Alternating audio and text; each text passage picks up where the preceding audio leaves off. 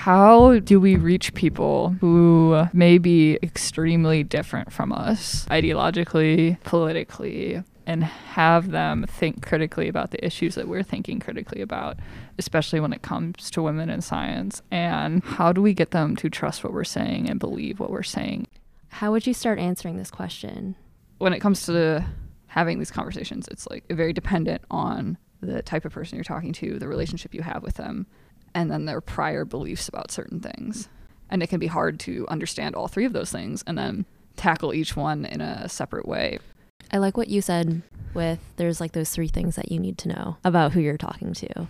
And I feel like a lot with talking about difficult issues with someone that you know you're going to disagree with is trying to control the variables of how they could react. It's all of these questions that we've been asking and more that are a big part of what we talked about with today's guest. Welcome to Propelling Women in Power, a podcast about the careers of women in energy at the Wisconsin Energy Institute on the UW-Madison campus and our sister institution, the Great Lakes Bioenergy Research Center. I am Meg Riker, and I am a junior undergraduate student studying civil engineering. I am a science writer intern with a passion for meeting people from different scientific disciplines and sharing their stories.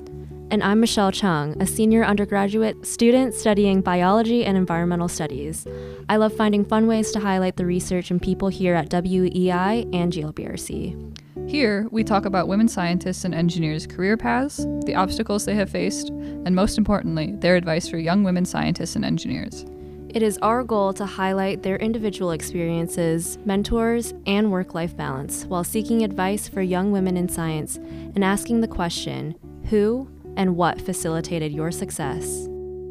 Today, we talked to Dominique Brossard, who is the chair and professor of the Department of Life Sciences Communication at UW-Madison. And she talked a lot about, as a scientist who studies social phenomenons in people, how we negotiate big things that are happening to all of us in our society, these challenges, and making space for contentious parts of society that may make people uncomfortable. So it was really fascinating to get her perspective on how to have these social conversations and what structures and implicit things need to be a part of the system in order to actually see change in people's beliefs. Let's take it away with Dominique.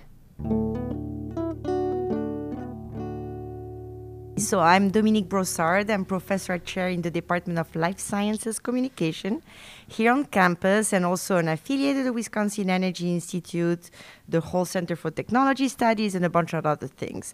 And basically anything that is at the intersection of science, media, and policy, is interesting to me as I study how people feel about controversial science and technological issues. So that can include issues in energy, for example, if you talk about how to use, new nanotechnology-related technology in solar panels for sustainability, to things such as genetic engineering, human gene editing, and so on. So basically any type of issue that includes ethical, legal, social, and technical component, as far as science and technology, is related to my research. Wow, that's a lot of things. A lot of things. Yeah. I'm very busy. If you wouldn't mind diving into like one of those topics, just so we can get more detail into your research. So I'm a quantitative social science. I'm a communication scientist that relies on models to predict attitudes and behaviors. So if you think in terms of what makes somebody, you have their education background, you have their personality, you have the people they interact with, but you also have a lot of components that are related to their values, their worldviews, the way they feel about the world. So try to put all of these in a model to explain how they feel about a specific issue will lead to what we call, a predictive model in statistics. So one thing that we do, for example, is try to predict why people would not believe that climate change is linked to human behavior. How can you, once you have taken into account, the impact of their socioeconomic status, how much education they have, what part of the country they live, and so on. What are the belief systems that I can explain why they feel that way? So that's one of the example. And this relies in a big public opinion survey with representative sample of the population. But we also do research at the local level to, induce social change. So another example, with one of my grad students, we're interested in community engagement and foster policy change for sustainable issues, for example. So Beloit, the community of Beloit, has a proclamation to be carbon-free for a long time from now, and we're trying to help a number of organizations in the Beloit region to mobilize to make that a reality. So how do you go from a stated goal to actually policy action, and how can you, involve stakeholders at the community level to make sure that actually go into a direction that's good for everyone? So those are two examples, one at the national level, one at the local level. I'm curious to see how you quantify how someone feels. That's a very good question. Yeah. Well, you have what we call the indicators, and you build the scales. And so scale will be a number of items, a number of statements that you ask people to answer that have been identified usually based on qualitative research. So that's what we call, case studies or focus groups or interviews that go to the underlying meta models that people have when they think about an issue. And so based on that, you're going to build scales that have several statements that are supposed to, complement each other. And the way you measure if those are good is by making sure they are reliable and they're valid. Reliable means that if I take a sample of the population, random sample, that's exactly the same as another random sample, right? They should, because they're random. The way they answer those questions, they distributed the same way. I have a normal curve. So that's the reliability system. That's why you have several statements. So then validity means that you want to make sure you measure what you want to measure. So it's the validity aspect of that. So we have some statistical techniques to do that. You correlate that with other things that are supposed to be linked to that. So imagine that I want to ask you how much you like a chocolate cake, and that's what would be the statement we ask. How much you like a chocolate cake? And you would say, a lot. And then you would say, a lot. Well, that's actually maybe a very reliable question because you answer the same way to two samples of students here, but it's not valid because at the end of the day, you may like the chocolate cake because you love butter, and that chocolate cake had butter, and you super into sugary things. That's why you like the chocolate cake. So you need to have a way to measure, some concept with all those variables that explain. So in my example, butter, chocolate, sugar, and so on, are all those variables, education, and so on and so on, that you take out of the equation. Because once you have controlled the fact that you like sugar and you like chocolate, actually you don't like that cake because the rest is not something that you like. So that's kind of what we do at the psychological level. Okay, wow. I loved how you explained that. Explaining it to me in terms that I know. I love chocolate cake, you're right. Okay, if we can go back to how you got to explaining chocolate cake to me right here. Where did your interest into looking at how people perceive things start? All right, so I'm going to give you the short version, but I apologize if it looks kind of long anyway. And I'm going to start by, I was born, and you say, oh no, but it's actually relevant because I was born in Argentina from French parents. So I grew up in South America with French parents. So right away I was, confronted with different cultures that were just they were together, but they don't always mix. So I grew up speaking Spanish. I was not allowed to speak Spanish at home, all that stuff. And then I went to France after high school to go to biology and math and an agronomical engineering degree. And then I did plant genetics, et cetera. But I didn't like working in a lab. I thought it was really boring, by the way. After a master's, no offense to anybody in the lab here, but it's not my thing to be stuck, in a lab repeating all the time the same thing. So after my first degree, I went and worked for a big management consulting called Accenture for 5 years, and it was in the public health, environmental sector. At that time, the French government was taking some of their divisions from the center state to, the local state, the regions. And we were asked tasked to help that transition. And he was in a division that called Change Management Services. And I realized that actually it was really hard to make people change. I was convinced that it was much better to do environmental issues and health at the local level. And those darn people didn't believe me. How come? How do they dare? I knew better. I was a scientist. I should. At least that was the way I was bringing this into the equation. And because of that, I got interested in human psychology and why humans behave a certain way in the context of science, technology, and health. And I went back, I did my PhD at Cornell University. At that time, I was one of the first one that looked at that whole modeling approach to attitudes toward GMOs. And going back to my first statement about, how people, didn't know how GMOs was related to society and so on, I was curious to hear that people actually in different parts of the world were really feeling very differently about that technology. And it went back to my whole point about being born in Argentina and so on. Things that look good from a French side look bad, in South America. People in Argentina hated Americans, those darn Americans. Now an American, I loved it, and I'm an American citizen.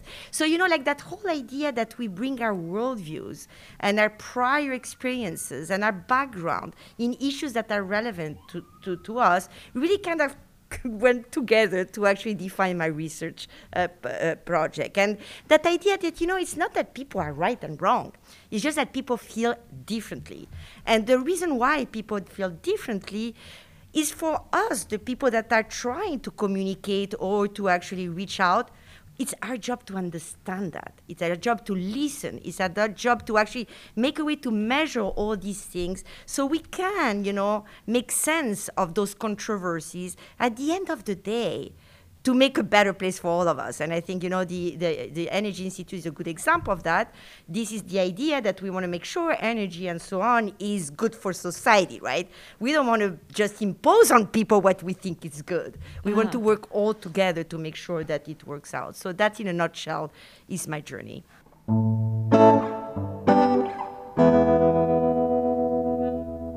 What other factors from you, like as a person, as a woman, guided that journey? As a person, I was always interested in science and nature. I was basically a nerd. So, so that's the thing. As a woman, interestingly enough, I don't even think as a woman. I mean, it was just as a person, as an individual, as what I liked, what I don't like. I mean, I always had a very supportive family, and I was never felt that I was either a woman or not a woman or whatever. I was just a kid in the family. And also remember that I grew up always being a little different than everybody else around me because I was the one foreigner in the classroom. And then I lived 4 years in Ethiopia, and then I lived in Senegal. So I was always just because of my parents traveling abroad, right? Living abroad. So the woman thing is interesting because I felt that was not a problem, but I felt like a woman when I came to the United States. I felt that there was a lot of sexism in science and so on when I came to UW. And it was weird to me because before, when I was, for example, in France and I was in that engineering school, we were maybe I don't know, maybe 8% women then. But that's what it was, and actually it was just to say. And then when I went to that management consulting company, the partners really clearly told us, as young women, you're not going to be felt as credible. So you need to actually know that and just fight it and whatever. So to some extent, we knew there was problems, and women in science on was a problem. It was just clearly established. It was never kind of oh, we are perfect, but then the realization is that sexism still exists. Academia is a very sexist environment. And it's much better now than it used to. But look, we're 16 departments in CALS, and there's only 2 women that are chairs. Among all the professors at UW, only 20% are full professors, women. So that, it's the academic environment make me feel this is really a problem, but you pretend it's not. We're better than anybody else. In this environment, there's no problem, but there is. I'm just saying as a culture. And it has changed recently, but I've been at UW since 2004. So I think it's going in the right direction.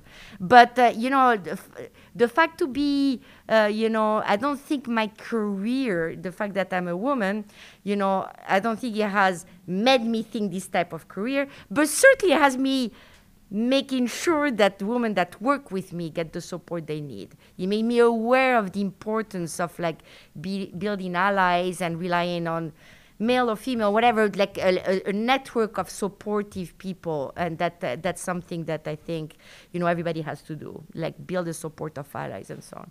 The big change between the U.S. and other places? I'm not saying the U.S., I say the Midwest. The Midwest. Okay, you said the Midwest. Midwest. Is the denial factor? I don't think it's a denial factor. I think it's I don't know if these people are trying to be nice and then they're not overtly anti-something. Yeah. But, racism is the same issue. There was a very interesting thing posted about, that the back protest of 1969 on campus, and some kids, coming from Georgia and so on, look, saying that they think this is going to be a non-racist place. Yes, it is. But it's not to your face. To some extent, bizarrely, when you have issues such as sexism, a woman in science, so on, when it's overt, it's better because you can react and you can, take a stand.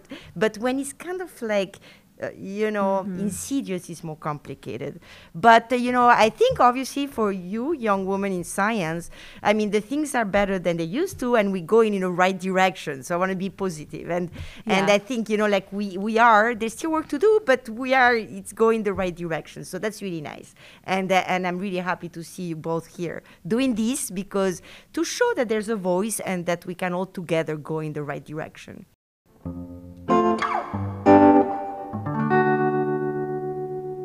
There is something that's called social conformity, right, in social psychology. And social norms are a very important, feature of human beings. We are social animals, right? So human beings live together and they tend to do what's expected of them. And let's say in a lefty progressive city, there's some expectations that you behave a certain way, that that you are sustainable. But that doesn't mean that everyone to their core have those values actually as their own. They may display in them because that's what they're expecting from them from a social conformity perspective. So I think that's also the issue that we have here. Mm-hmm. And it's just something that, human beings display. So you mentioned that you think it's getting better. In what ways do you think it's getting better? And what would you want to change? I think it's getting better because of things like you're doing today, like a podcast giving voice to women, building, allies, younger women, understanding that they can, hear from others and so on. There is that cohort effect that's very important, right? And also because, you have policies that beginning to be in place to make sure that, that abusive behavior or hostile environment, all that stuff is not happening. So this is important. You don't change, unfortunately, and that's going to sound sad, but there's something in persuasion that we call the carrot and the stick, right? So the carrot is I'm going to make people do something the way I want them to do because it's good for them. Let's say, I'm going to make them work very hard to get tenure, but at the end of the day, they're going to have tenure, they're going to have more money, they're going to have whatever. So that's the carrot. The stick is that, look, if you don't behave the way you're supposed to behave, there's going to be consequences. So when we started having laws that said that smoking, was not allowed inside, a lot of people were against it because of freedom of doing whatever they want, right? Smoking. But the policy was it's not allowed to do it. Slowly but surely, people changed their behavior. So there was different ways to actually, make them change their behavior, the carrot and the stick. So for women in science, if it's it's not tolerated and there's going to be consequences when things are done that that are not helping their career and so on, that that is not helping them being the best they can in that environment for whatever reason, if there's no consequences, things will never change. But I think we're beginning to see consequences. Is there anything like specifically where we could see a consequence and that could lead to change? Well, I've been part of the Women in Science mentoring program here at UW. When you have a young assistant professor that come, they pair that person with a older tenure female mentor to kind of like, they come and they can talk about things that have, you're not in your department. You can talk to somebody that's, is not involved in the departmental life. So like the mentoring science for tenure women, for example, is like for the woman in science and tenure is one example. But I have heard a lot of grad students that are in labs, where they feel there's like sexism in the lab. They're like one or two women in a lab, and they feel that there is a problem because people do not take them as much in consideration that the others. They're like, it's going to sound horrible, but the professor is going to say, can you make coffee? Or like things like that. Mm-hmm. This is still existing. I mean, this is the 31st century. Well, now they can come to me, they can speak up, I can be loud, I can be very loud, and so like things like that. So it's by making these kind of things that even if there's policy in places where sexism is not allowed, mm-hmm. there's still settings where it still happen, because if you're the only one and nobody notices, it's really hard. So I think by building those coalitions, and the younger professors are not like that, right. And the older generation is retiring, so things are only going to be only better, because I think new generations are different. What do you make sure that you do to support someone? If you think in terms of why society reacts a certain way, right? I mean, we have ingrained stereotypes and all that things that make this history, lead to society to a certain point. If you think in terms of women in general, mm-hmm. in this country, and again, I come from multiple cultures, so for maybe that's why I'm more aware of that when I came here. But I think, I don't think the educational system in the United States as a whole train women to be very vocal. I don't think, and you heard all the stereotypes about, like if a woman is like, they say she's a be something. If a guy is like, oh, he's assertive, this kind mm-hmm. of thing is still true. So one thing that I'm very, very careful about is really explain to my female grad students that they need to stand their ground, mm-hmm. and teaching them that they need to actually believe in themselves.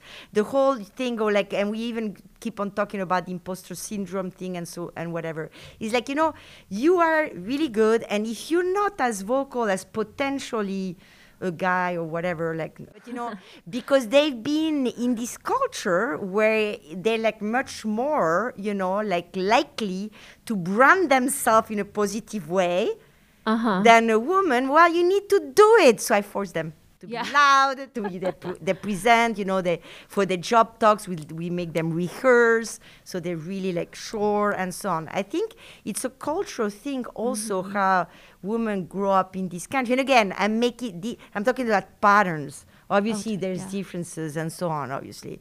But I would say in general, I have, observed that the grad students that I have, the female, tend to be less, sure of themselves mm-hmm. than their male counterpart, and maybe it's going to change. So, but I think that was something that we need to all together work. Do you think it's as simple as telling them they can do it, or is there more to it? In science education, there's something that's called experiential education, mm-hmm. that you learn by doing. And, one of my students, actually, she's in China. She's Chinese. She just found a job, actually. And I told her, and we told her multiple times, she's quite shy. And she comes from a culture where you tend not to be vocal and you really respect authority, right? Mm-hmm. So we actually told her, imagine this is like a theater performance. You have a lot of actors, when they're on stage, they behave in a way, that's very different from what they do in their everyday life.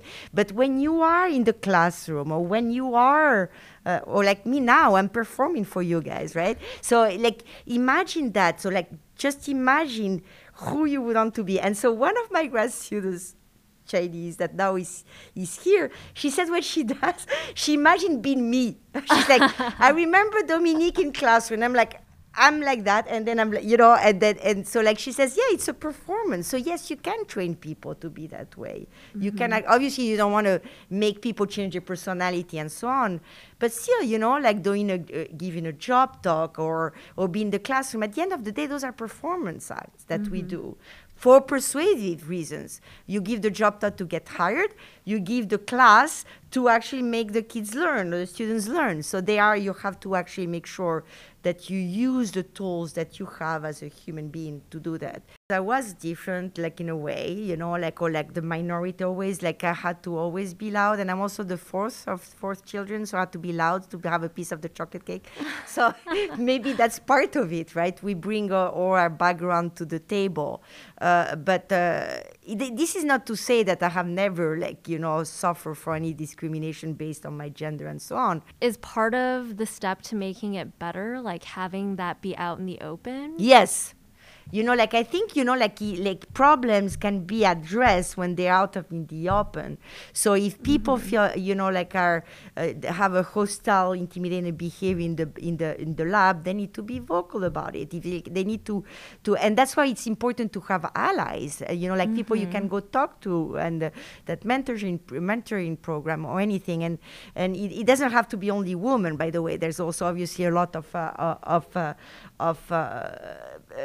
people on campus that are very supportive of diverse population. But I think it's important to actually have those networks, and also for things to be in the open so we can address problems. That's the only way to promote change. Some of my friends that actually, they like look at me like I'm crazy. I get that a lot. So I say, you know, I don't think you think so, but you're just mansplaining me. And they would say, no, I'm not, because I'm like, well, I'm a communication scientist. You just disagree with me about how media portrays some things. Yes, you are. I said, well, if I was a woman, I would be mansplaining. No, I said, no, I wouldn't use the same term, but I would say something else. So, you know, so I think like you can be joking about it, but you need to make people aware of when you feel that, you know, and you know, and maybe like, you know, we had the Me Too movement and so on. Are we overreacting right now? Potentially sometimes, but if one person out of 1 million overreacts, you know what? We had 2,000 years or more before of like abusive behaviors. So like I think the guys need to actually deal with it. Right? So I think, yes, we do need to be vocal, to your point. Like step one, be vocal, make people aware. Like, where do you go from there? In the lab, in this institution, like in industry as well? Definitely in industry. That's a big one. And, you know, like have a lot of former students that work in industry, and, you know, they do face a lot of issues. I mean, the glass ceiling is still a problem. Like women are still paid less than men and so on. So there's a lot of things to address. But again, I think we move in the right direction, but I think we cannot become complacent, because when you become complacent, then you lose the ground on what has been you know, achieved. And I'm very concerned about the effect of the pandemic on women in STEM, at higher education and so on. And I've been part of different groups at the National Academy of Science looking at those effects, and, you know, how the pandemic has affected women in STEM is a real one. You know, like a lot of women had to actually take care of the kids at home, or have lost time in their research and so on and so forth. And they have been more affected than men generally, again, and these are patterns. So this is something that we need to be careful. We don't want to lose, you know, the grounds that we had gained because of the pandemic. So we cannot be complacent.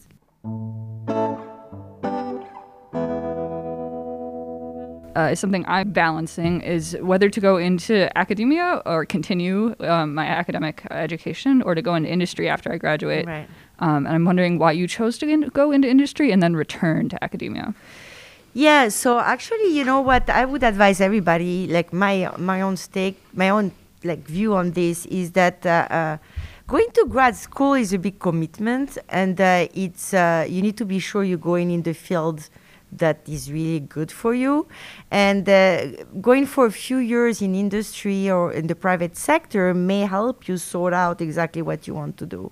And so, you know, like in engineering, you may end up doing a master's in environmental science or so on, or whatever, or you just staying with your engineering degree. So I think like going a few years out of, academia, it's always good for everyone. And as a matter of fact, the grad students that I see at the master level or even PhD that have been in the real world for a while have a perspective that's interesting, that it gives them, I think, like a different appreciation of what they do in grad school. So for me, literally, like the reason why I went to the private sector is because I was born in the lab. But that's that's I guess a good way to do it. Mm-hmm. But so if you go from undergrad to grad, a lot of people do that directly because they're kind of scared to go in the real world and in the industry.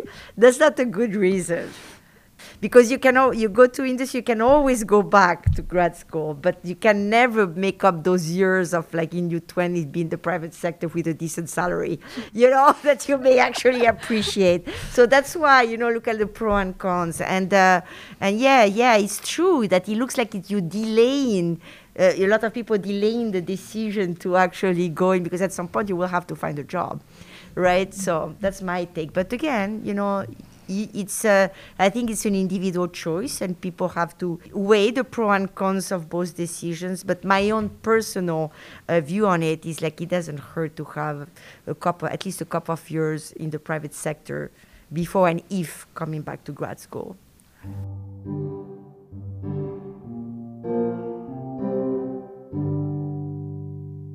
For me, I'm a scientist that studies science communication, right? The science of science communication. So then I have results that come out of my studies. I need to be able also for those results to be communicated to larger audiences, right? So I do that in different ways. I'm part of the Public Speaker Bureau at UW, so which is a number of professors that that are on a roster, and that we talk to retirement homes, to libraries, to you name it, community groups, like they ask you to do that. So that's one thing. I'm on the extra database for the university. So for example, for COVID, anything related to COVID, because I study risk communication, right? Risk, why people fear stuff. So I'm part of their experts. So I talk to numerous journalists about that and so on. So I think as far as communicating my research is like the same way as everybody that is interested in outreach would do it. You try to explain it in ways that make sense to people and in a way that takes into account what we know about human psychology. So if I talk to different group of people, knowing where they come from, what's their background, what's their interest, I may not communicate the same way than I talk to others. So, for example, in the GMO context, I was in talking to a lot of groups that were against GMOs. So obviously, I'm not going to tell them this is good. So like you try to tailor your points to your audience. Communication 101. Mm-hmm. Who are you talking to? Why are you talking to them? What are you trying to achieve? And how is the best way to do it? So you have like those steps. Like, who are you talking to? Like, how do you communicate? How would you take like that framework in trying to address problems in inclusivity and diversity? Is it applicable in the same way? I think it is, but I'm not a diversity or inclusiveness expert, so those are not the issue that I have looked at. Mm-hmm. And there's a lot of people in social psychology that have looked at stereotypes and so on, and what explains racial attitudes. So I'm in the science attitude field, but like it's the same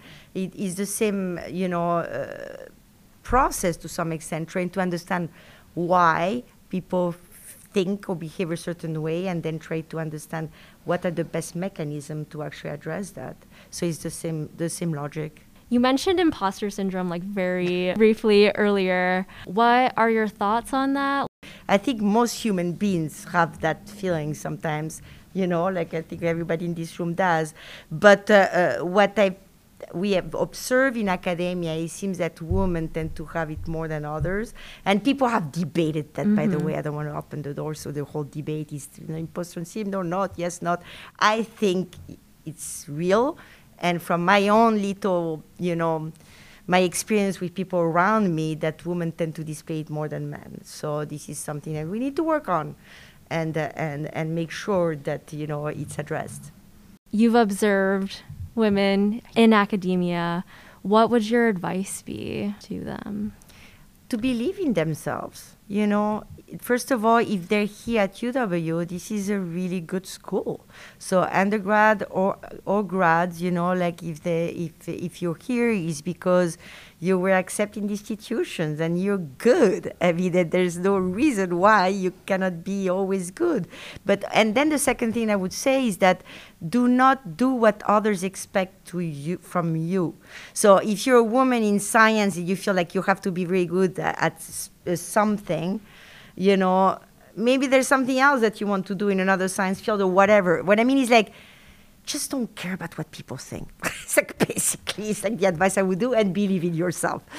Because, you know, at the end of the day, you are in control of your destiny. I mean, we are in charge of our own happiness and our own future. And we are the one who have to do it independently of what others feel.